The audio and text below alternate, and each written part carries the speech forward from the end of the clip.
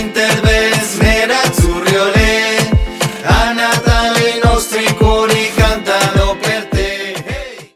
Hello, everybody. Welcome back to the Brothers of the World podcast for this special festive episode. Santa Claus is bringing everyone the best podcast on the internet in English right now. Amen.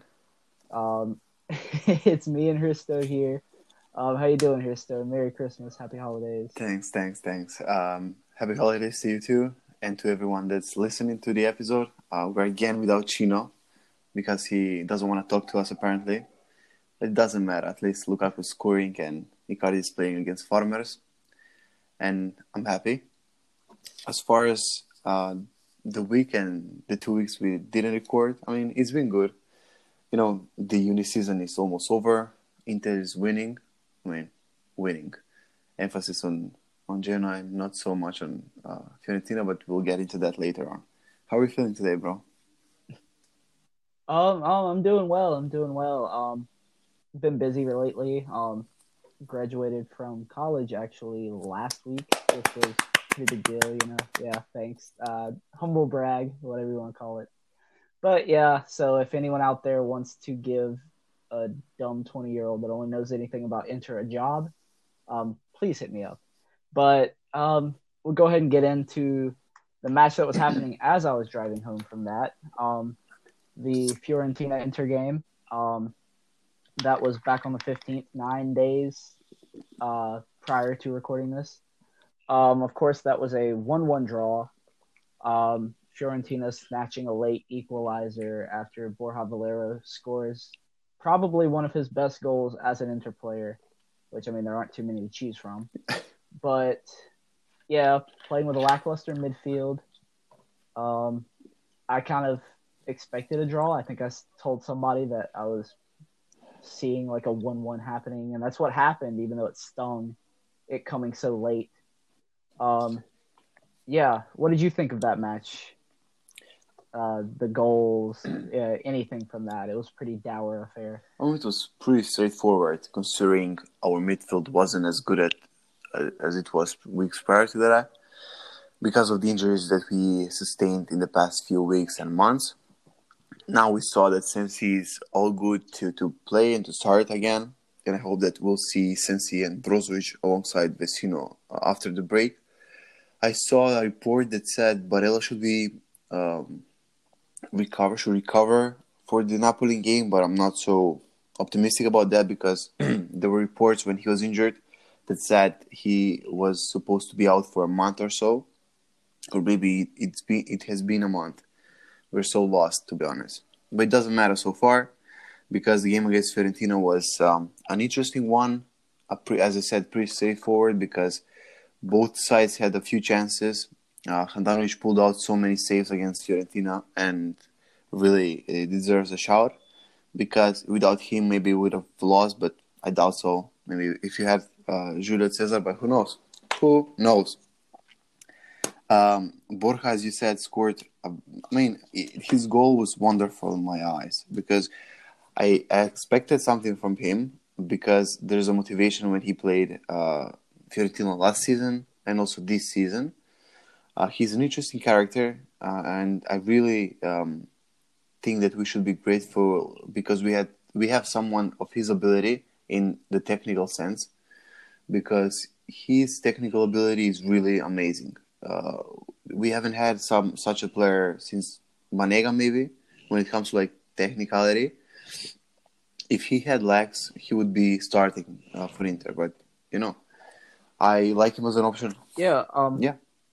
Oh, sorry. No, go on. Oh, I was just gonna say that like it was something we kind of talked about on the last pod. We even gave Borja a little credit. We called out like his stamina, of course, that isn't there anymore, but like we said that he had the technical ability. He still has like a really great mind for the game. He's always looking for passes. He's always like making, I guess you can't really call him runs because he's not running very much. He's making walks, but he's doing good. His movement's good.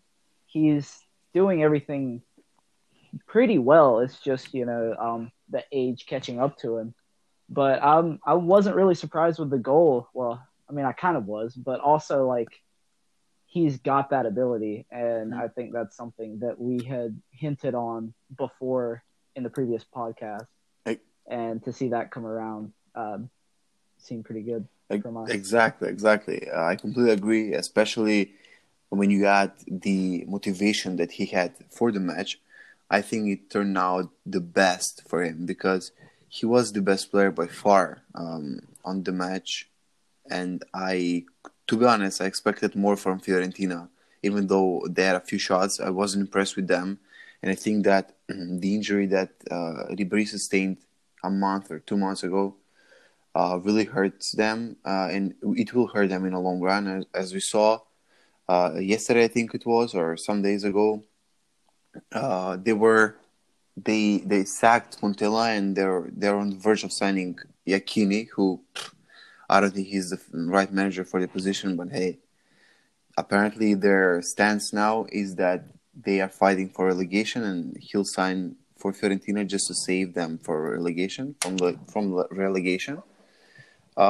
But yeah, I mean, the first half was we had a few chances. We capitalized on the chances that we had, and especially the one that Borja had in the first 8 minutes. And then Fiorentina started playing decent football, but they didn't have so many goals, or chances to score a goal.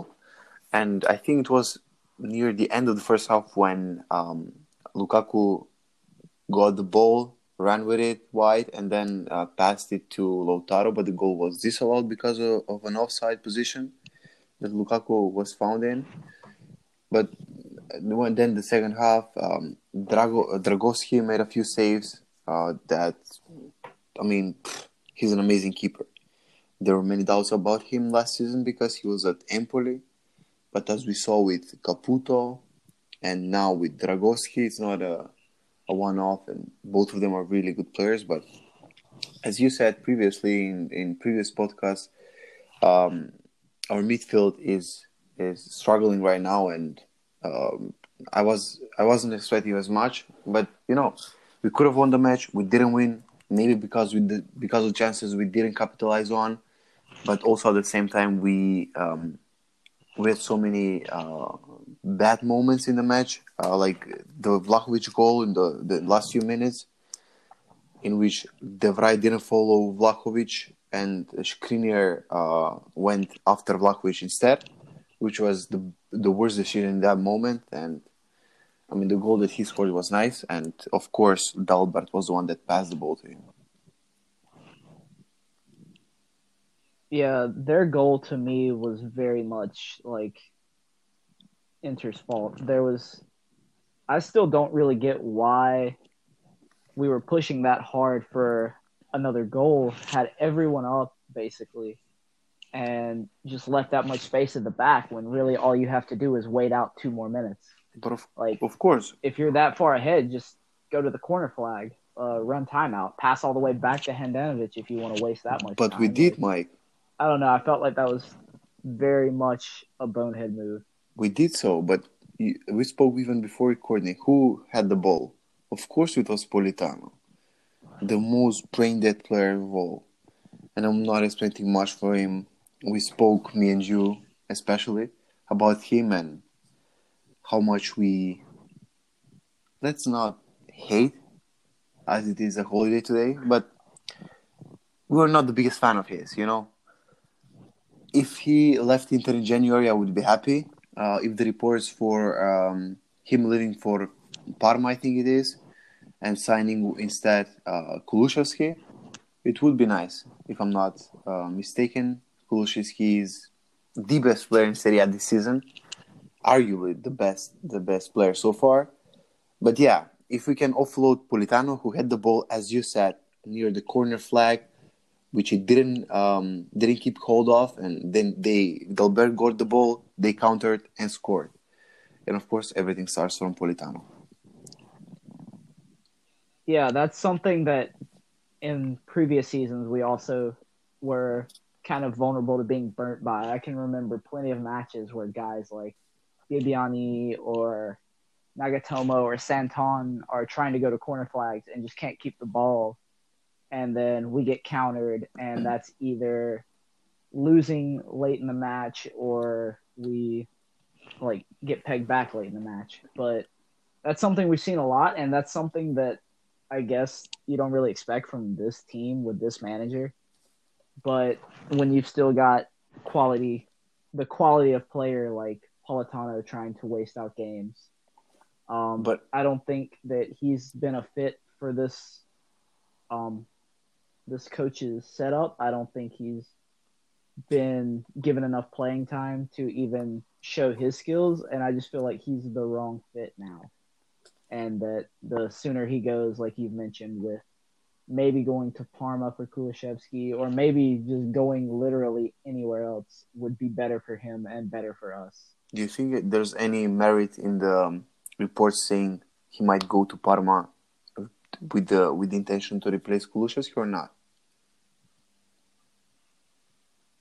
I don't think he's gonna go, mainly because I don't think Parma are gonna let him go. And the news reports, if they're to be believed that I've seen today, the newest ones have been that Kulishevsky is going to stay through the end of the season, but Inter are working on a deal with Atalanta to sign him in the summer because he's currently, of course, on loan at Parma. Parma don't want to lose one of their key players at this point in the season, and locking him up, I think, is a good idea. And even the more I've thought about it, I like the idea of him coming in the summer instead of maybe you have a Piontek issue where you bring this guy in who had a great half a season and he regresses from this big change, and then the next season is a ghost of himself.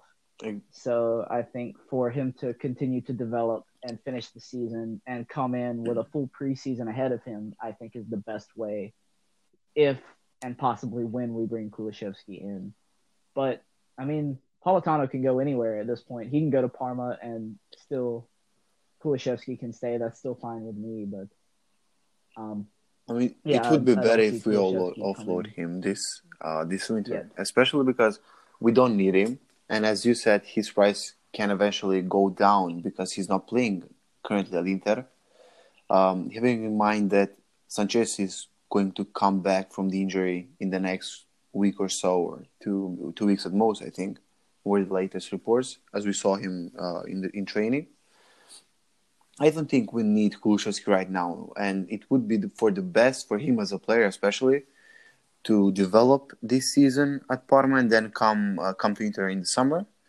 The thing that I'm very positive and excited about is that Kulusevski is playing very, very good at another system that's not Atalanta. Because we've seen, even though Gasperini has been proven to be a really good manager for such teams, such as Atalanta, Genoa, and players like, as we spoke in the group chat, and Sia said Scully. That's a throwback name because he was playing very, very good in Genoa, and Gasperini wanted to bring him in, even though he was like 30-something in Inter, and that would have been really bad because he was used to that system, as we saw later on with Namazzari and Campagnaro. I don't think that coaches bringing players that they like, that are not very on the same level as others. As we have seen in recent years, however, we saw Kessie being, average at best at Milan. Conti, very bad. Gagliardini has been, I would say bad. Like, every player that has played in Gasperini's system has been proven as being a fraud, let's say, because Caldara hasn't performed that much because of injuries. Who am I missing? Yeah, you're right. That system that Gasparini has is very much a system that makes players look much better than they are. And you mentioned like a lot of the big examples that we've seen over the season. And so as much as we are sometimes linked to Atalanta players, I do think that sometimes it is for the better that we stay away from those guys because of just the way that system, I guess, helps players as long as they have certain attributes. Like a lot of these guys, Kessié and Gagliardini have similar attributes, and that's what made them look better in that system. But Yeah, I think you're right with that. And Kulishevsky doing it at Parma, which is a lower level, rather than doing it at um, Atalanta, where you have that level of coaching. I think you're right. It does bode well for the player. But even though Um, Gagliardini hasn't been performing in like recent months, he did perform against Genoa. Mike, take it. yeah, good segue. Yeah, he played against his favorite team. He played against Genoa, where he got 4 goals last year Hmm. against Hmm.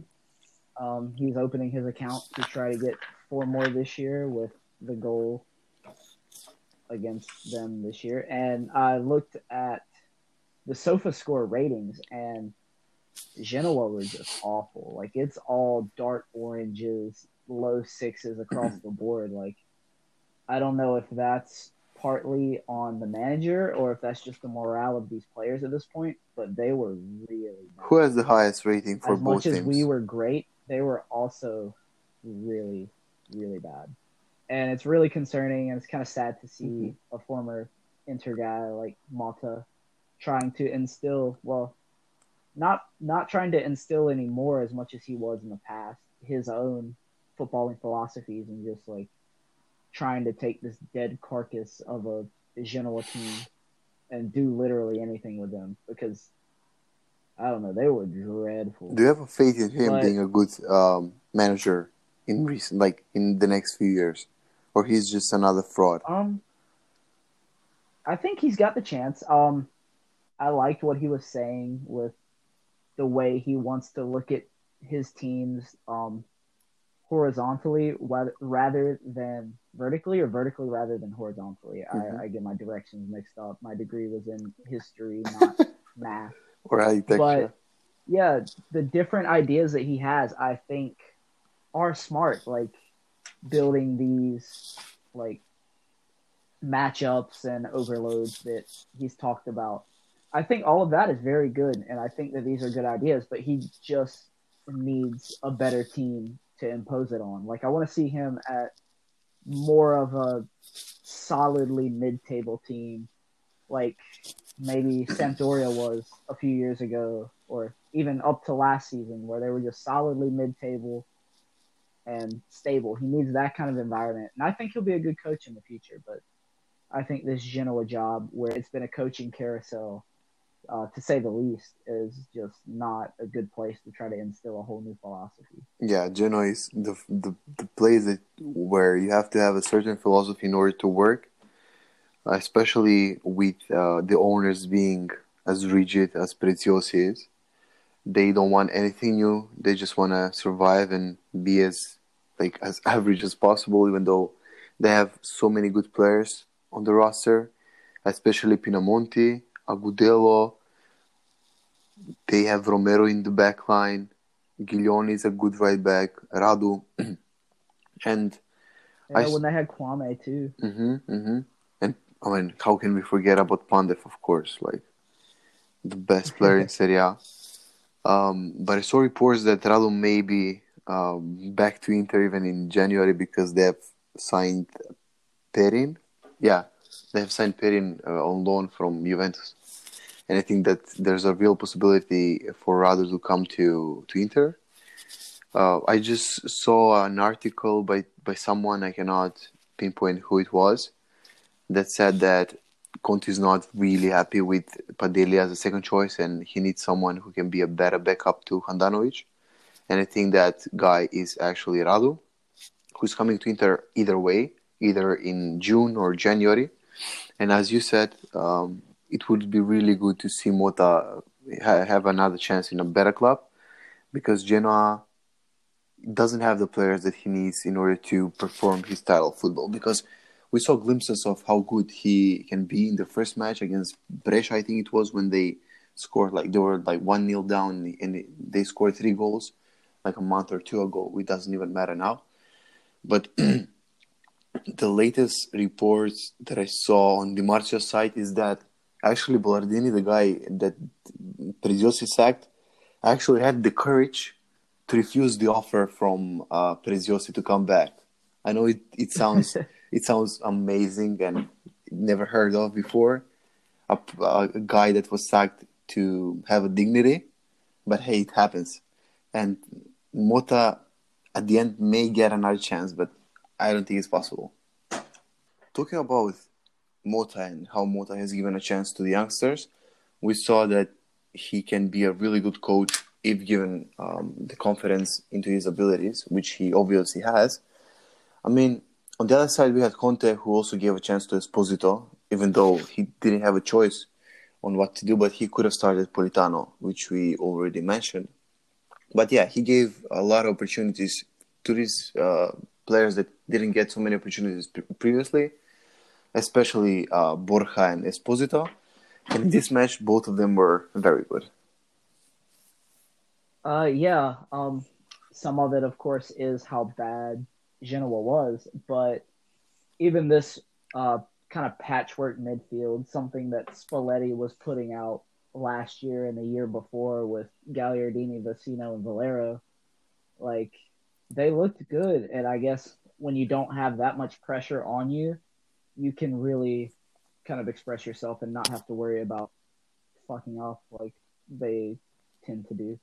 But Gagliardini back from injury looked really good, and part of it probably is his whatever he has against Genoa that he loves playing against them. I don't know if like as a kid, like somebody from Genoa like screwed him over, but he just goes he has it out for these guys. Gets his goal, plays a great all around game. And I was talking about this recently. I forget with who, but how Gagliardini and Vecino are great for about 3 games. You can play one guy for about a run of 3 games, then you swap him out with the other one, and then he has 3 good games. Once he starts burning out, you bring the next one in, et cetera, et cetera. And I think that's how you have to handle these 2 guys, is they can only come in for each other, and playing them in the midfield together against a team that is not Genoa is asking for something bad to happen. But to get off the sour side, Esposito with his first goal, the penalty seen around the world as Lukaku hands him the ball to allow him to become Inter's second youngest Serie A goal scorer in history. Lukaku has a great game, scores 2 goals after much criticism in the past weeks. Many will say that it's just Genoa, but it's good to see him back on the score sheet. He gets his brace, scores another outside of the box goal with that cannon of a left foot that he has. And yeah, this is a very good way to coast into the new year. And we're ending this 2019 portion of the season much like we came into it with the Lecce game. Both of these games looked very similar to me, where we just wiped up the opponent and brushed them aside. And we, of course, see Sensi back for a few-minute cameo. We see Lazaro for a few-minute cameo, which wasn't as good as Sensi's.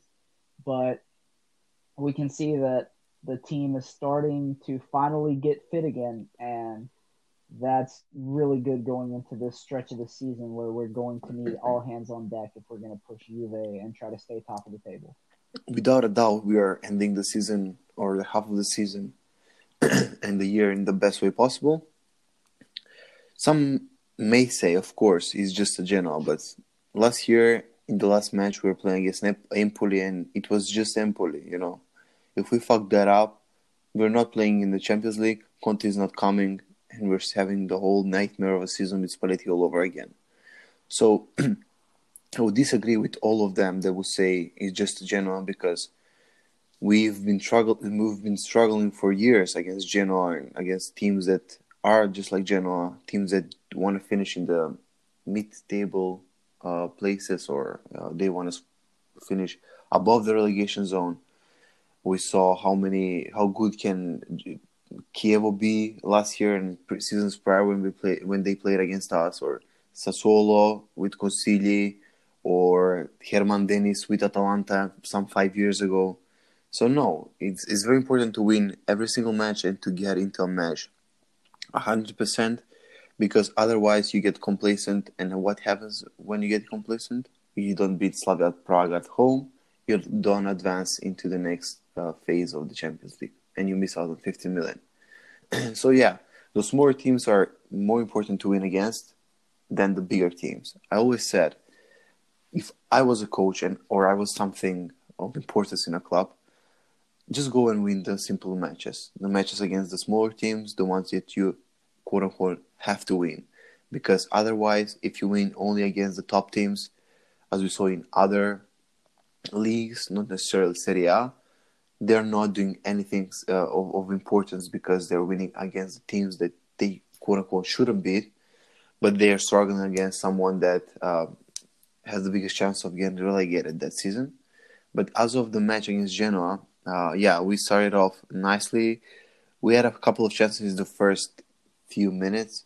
There was not Lautaro in the starting lineup because of accumulated yellow cards. If he was playing, maybe he would have scored his signature 10-minute goal or within the 20 minutes. And it would be even easier than it was. But yeah, Lukaku scored the first goal upon the assist of Kadreva. A nice header. Radu tried to save it. He wasn't able to do so. And then Gagliardini scored 2 minutes after that. Lukaku bullied, I think it was either Biraski or Romero. But he bullied it with his back towards him. He laid off the ball to Gagliardini, and Gagliardini scored his first goal in the match, or the only goal in the match. But he was the one that made the difference in the midfield. Him and Vecino were running 90 minutes.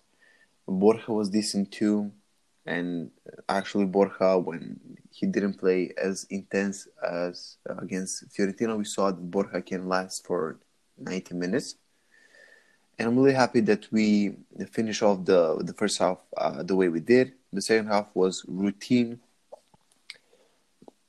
Esposito with a penalty, which was a Gagliardini, a Gagliardini masterpiece, because it was Agudelo, if I'm not mistaken, that fouled Gagliardini inside Genoa's box, and they awarded a penalty.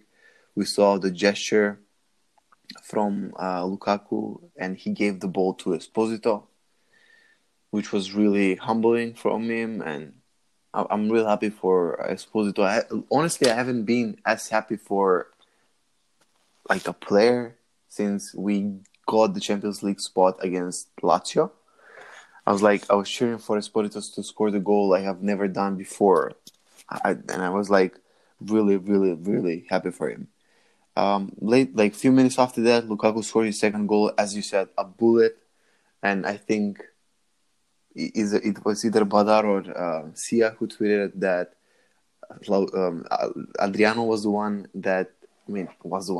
Adriano is somewhere in Brazil drinking beer and watching and being this is my guy. And I was like, yeah, it reminds me of Adriano a lot. The goal that he scored, it was Adriano Stample. Yeah, he draws a lot of likening to Adriano and even, dare I say, Ronaldo, just in the way that he can push forward with the ball, run a few step overs, just breeze past the defender or just push him out of the way if he's got to. And he just looks unstoppable in that moment. And it's great to have a guy like that. And I think just the way he handed off the penalty to Esposito, the way that whole thing planned out was just, I don't know, I felt like that was a great summarization of what kind of player he is, that being Lukaku, of course. Just the way that what he does on the pitch is worth just as much as what he does off the pitch. Honestly, what he does off the pitch in the dressing room is probably worth more than what he does on the pitch with, like, helping these guys, meshing the locker room. Like, he's not going to shy away from any of that. He's not going to be someone who causes problems. And with Esposito, I feel like he came up in that same time. Like, Lukaku was 17, breaking in at Anderlecht in Belgium back in the day. And so he understands that pressure of being the 17-year-old kid with all the hope and all the pressure and needing that first goal. So he sees this opportunity, says, "Here you go, kid." And he scores it, the duck's off his back, and we get the great moment from it. So I could go on praising this guy all day. Yeah, I still will give criticism where it's due. Like, I mean, he did have the miss where he's bringing the ball down and just blasted off Radu, much like he blasted one of the chances he had off the keeper against Barcelona. But yeah, he's going to do that, and it deserves to be called out when he does because he's an Inter player, and we are going to have to deal with the good and the bad. But he deserves just as much credit, even more credit, than he does deserving the slander that he's gotten in recent times from Man United fans, from Inter fans alike. He's just a very big target for undue criticism, and I'm just really glad that he has been able to settle in the way he has, even with racism swirling around, with comparisons to Icardi swirling around, new league, new country, new language. And this guy's just come in seamlessly. And I don't know, we're very lucky to have gotten this guy as a replacement for the last guy on short notice. I mean, if we were reading the comments made by Manchester United fans in the summer, you could have, if you were not looking at the player's name, you could have just said, "Oh, we're signing some Polish striker from the third division, you know. Oh, his first touch is bad, blah, blah, blah." Like, they forget that he scored, I think, the second most goals in this decade in the Premier League, even though he's so young. But, I mean, I don't want to talk about that shit league. So, as you said, what he does on and off the pitch is very remarkable. But I would just add, I would agree with all of that, but I would add that what he doesn't do in the sense of being dramatic, having a wife agent, having someone like Wanda in the locker room or on Tiki-Taka talking shit about other players, disturbing other players, disturbing the locker room, not having harmony, not being a team player as much. All of those things at the end of the season, or as last season, at half of the season, they accumulate in something that we couldn't predict, something that led to Icardi living on loan. And, I mean, Lukaku is such a player that, I mean, he's not clinical. It's obvious. We've been spoiled with the Argentine that left for PSG. In my eyes, he is the most clinical striker that I've seen in my years of watching football. In the sense that if he gets a chance, he'll probably score it. He doesn't need 3 chances to score 1 goal. If he gets a chance, he scores. But the thing is, he doesn't do anything besides that. He doesn't contribute in any sense of the game. He doesn't do anything that's useful for the team, in a sense, opening spaces, bullying players, being faster, dribbling, passing the ball. No, he doesn't do that. He's not that type of striker. But what he does is score goals. What he does is he doesn't need 2 chances to score a goal. He'll score a goal even if he has 1 chance. Lukaku makes mistakes. It's obvious. As you said, we're not fanboys as someone else on the podcast is. We're objective when we can be, because we're talking about a striker that came 6 months ago. Like, we signed him 6 months ago for 65 million that it's gonna be paid off in 5 installments. So I'm happy with that. We got a good deal. We have a coach that likes him. I mean, loves him. And we have Lautaro, who, in my eyes, is far better player than Icardi in terms of the overall contribution to the game, added with the goal scoring. And I think that we have to be even patient with Lukaku, because I'm sure that he can contribute even more to the club, to Conte, to the team, as a player, as someone on and off the pitch, and more importantly, as a mentor to Esposito. Yeah, I mean, you just encompassed everything right there that I was trying to get out that I couldn't really get out. Like, you said it perfectly there. Like, this guy, we're just lucky to have him. What I'll leave it at. I was gonna say something else. Yeah. I had something else. Is that when we knew that Icardi was leaving, and even before that, like even just thinking about it, like what if someone activates his release clause? I would sit there and I would think, I'd be like, all right, you're not going to replace this guy man for man. Like you're not going to get a perfect 1-for-1 replacement for Icardi if and when he leaves. Speaking in the past, but when he did leave, you were going to need two guys to come in. You're basically going to have to split Icardi's attributes in the two, and you're going to have to find two guys that can do what Icardi did as one. And I think with Lautaro and Lukaku, you've got that and more. That these guys fit into the system that they've been put into, and have the goal output that Icardi would have had. They've gotten plenty of goals working together, plenty of goals individually and together, and I think that this team has moved on without really missing a beat since then. And it's not really, I guess, not fair to compare the sample size still, but from what we've seen, it looks like we've moved on in the best way possible. And I guess that'll leave the Icardi talk. We'll leave all the Icardi versus Lukaku talk for the Twitter guys and for Juan and Nara. Or when we have both Epps and Chino on the podcast. That should be epic. And, without any bias, without any fanboying over players. I mean, stay tuned for that. If you like it, just tweet at them, make them come on the pod and debate that. I mean, who are they going to debate? They're just going to talk and agree with each other the way that we've just talked and agreed together that they're going to agree about Icardi. And that would be... But wait, what if we brought... It would be a civil war on the podcast. What if we brought Pure Interista into this? Oh, Lord.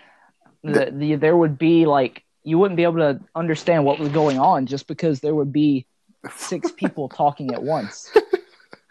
Just like IFTV. Yeah, it would be so chaotic, but I mean, it would probably get the listens. So if you guys want some kind of debate around, if you're one of the guys on Twitter that follows all these guys that we've been mentioning, and you want these guys to have to come to blows verbally instead of through Twitter fingers, let us know, let them know, and maybe we can put something together in the new year. So just to wrap up a few more miscellaneous things going on around the club, we've mentioned some of the returns from injury and that we expect in the new year to have our preferred midfield of Cincy, Brozovic, and Barella back, with Cincy and Barella returning from injury. And Alexis Sanchez should be returning for the first time in months. You can see in one of the videos that Inter posted over the Christmas season that even Lukaku forgot that Alexis Sanchez was at the club, where he's like, he's asked who has the most followers with the club, and he's like, me, duh. And then they say, no, Alexis. And he's like, he forgot too. Like, I forgot he was there. Yeah, everyone's like, oh yeah, we have Alexis Sanchez. And we're like, shit, okay. So those guys will be back. We'll be facing Napoli on January 6th. That should be the battle of the Christmas parties. And we also had the draw recently for the Europa League round of 32, I believe. 32 or 64, whichever. Way too many clubs because it's a farmers league, but we will be facing Ludogorets in the Europa League, the team from Bulgaria. Where are they from? The team from Bulgaria. And we should pretty much, I believe, cruise through that. I don't have any worries there. But the future's looking good with everyone coming back. We're looking into the new year.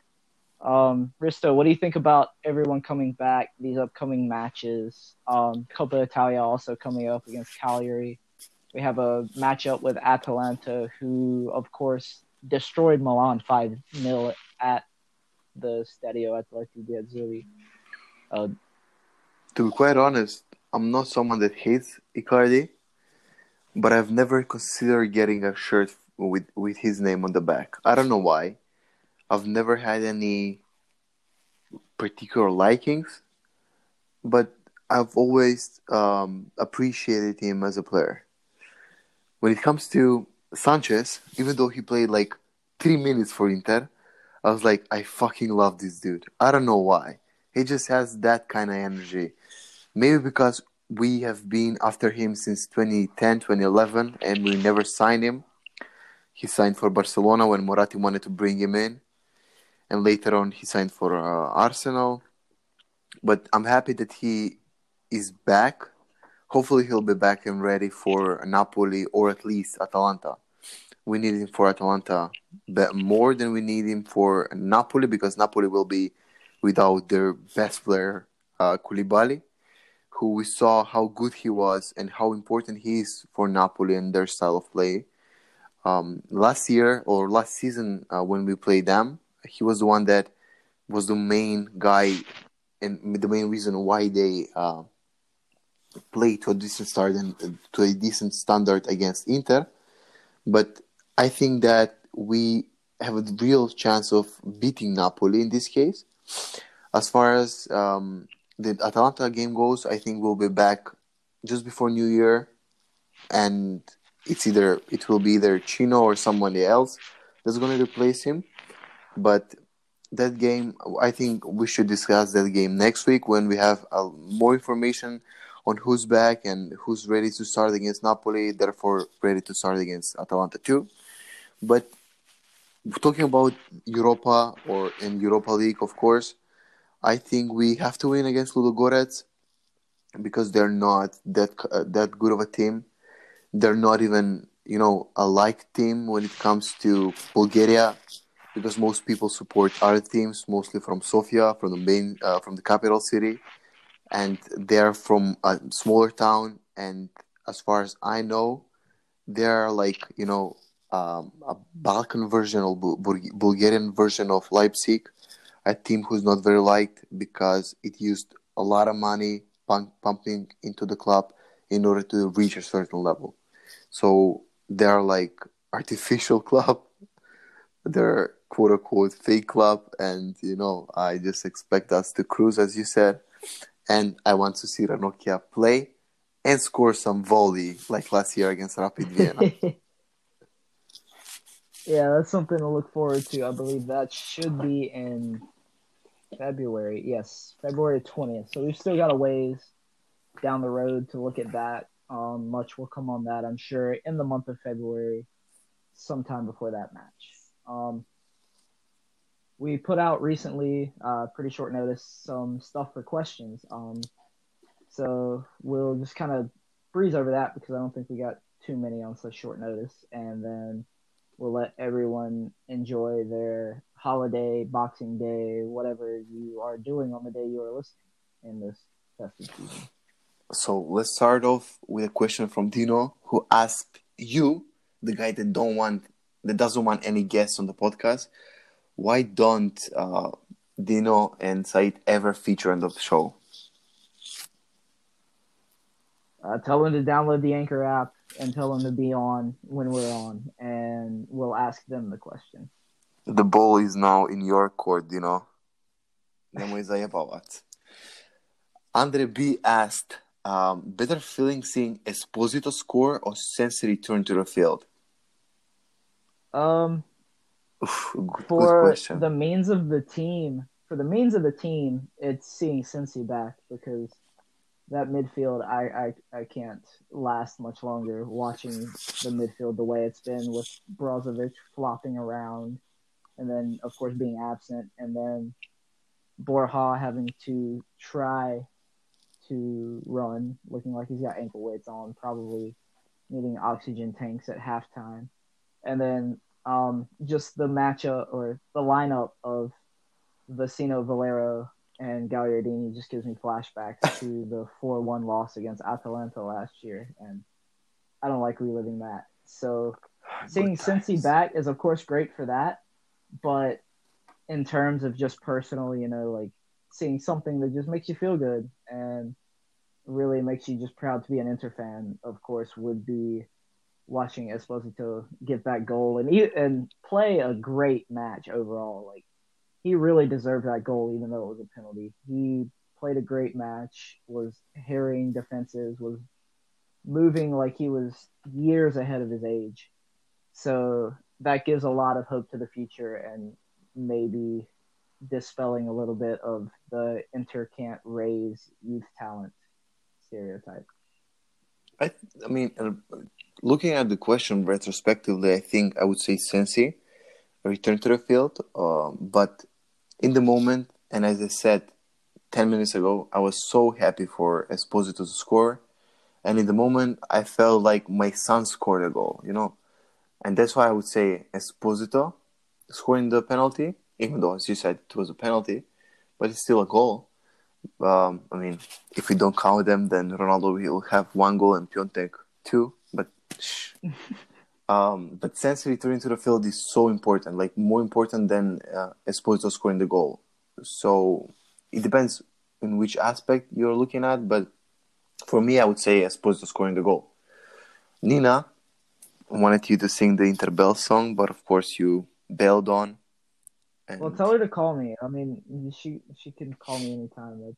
Nah, it's different when you sing it in the song on the podcast. Oh, the Interbell. There you go. Oh, come on. Fuck you.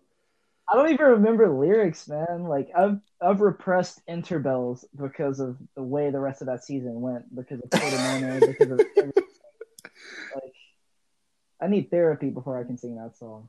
Yeah, same. That's why I'm not going back. Fuck that. Magnus Kaufman proposed the midfield return of Barella, Sensi, and Brozovic as a topic discussion, but you already answered in a way, and we spoke about it during the podcast. So thank you for the question, Magnus.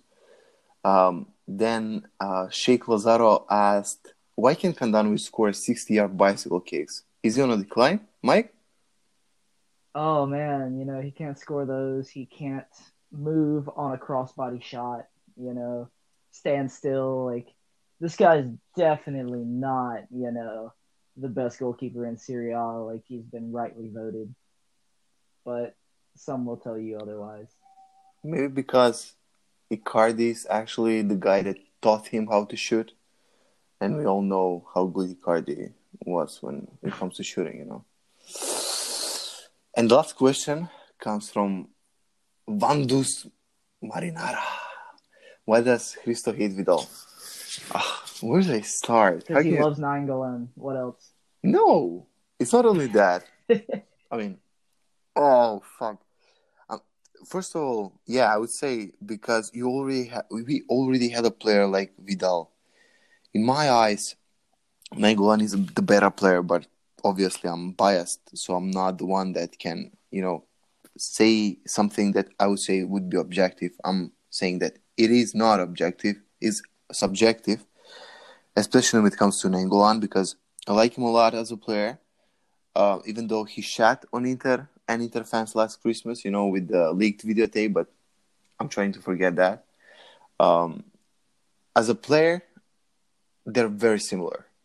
Both of them would die for Conte. Both of them would sacrifice their legs for him when it comes to running and giving 100% on the field. I don't care the antics of the field, but I don't know who said it, because if you want to grow a club, you cannot have players like Cardi or Nainggolan in the club because of what they're doing to the image and in the eyes of neutral fans.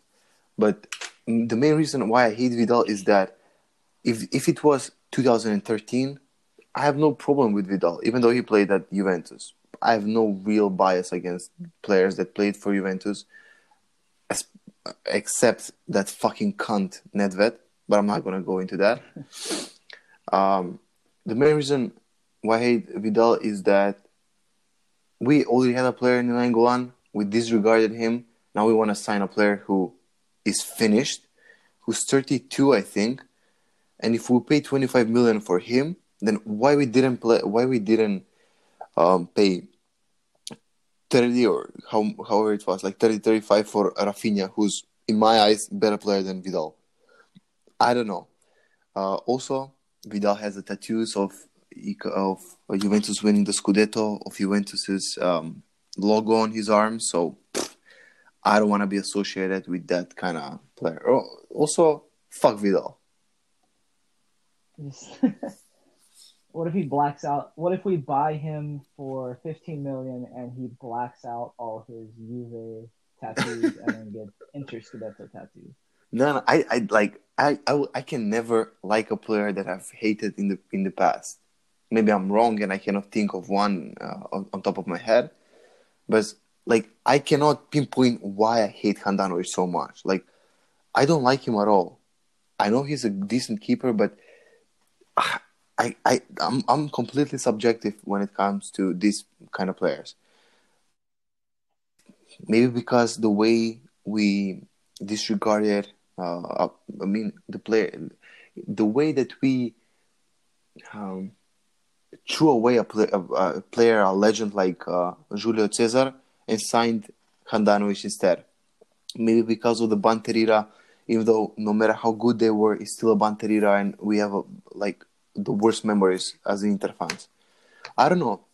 As for Vidal, even though if we can sign him for free, I don't care. Like, I maybe Conte wants him, and I'll never say a player is bad when it comes to the wishes of a coach. But in my eyes, he's finished. We saw when we played Barca, he's not as good as he was previously, and I think that we can do better with those 15 million because we can sign Rodrigo de Paul for 30. So I would spend 15 million more than I could have spent on Vidal and sign a player that is hitting prime and is Argentine. Well, there you go. We'll probably have a lot more time to talk about Vidal, whether it's transfer speculation or it is that he actually comes in January and we have him on the pitch. So much more of the Hristo Vidal hate train to come, guys. Well, we'll let everyone get back to their holiday seasons. If we don't speak to you guys before, I want to wish everyone a happy new year. We want to hope for another great year in the history of Inter, hopefully with a few trophies coming in 2020. And Christo, thanks for being on in this busy time. And thanks everyone for listening. And we'll see you guys in the next one.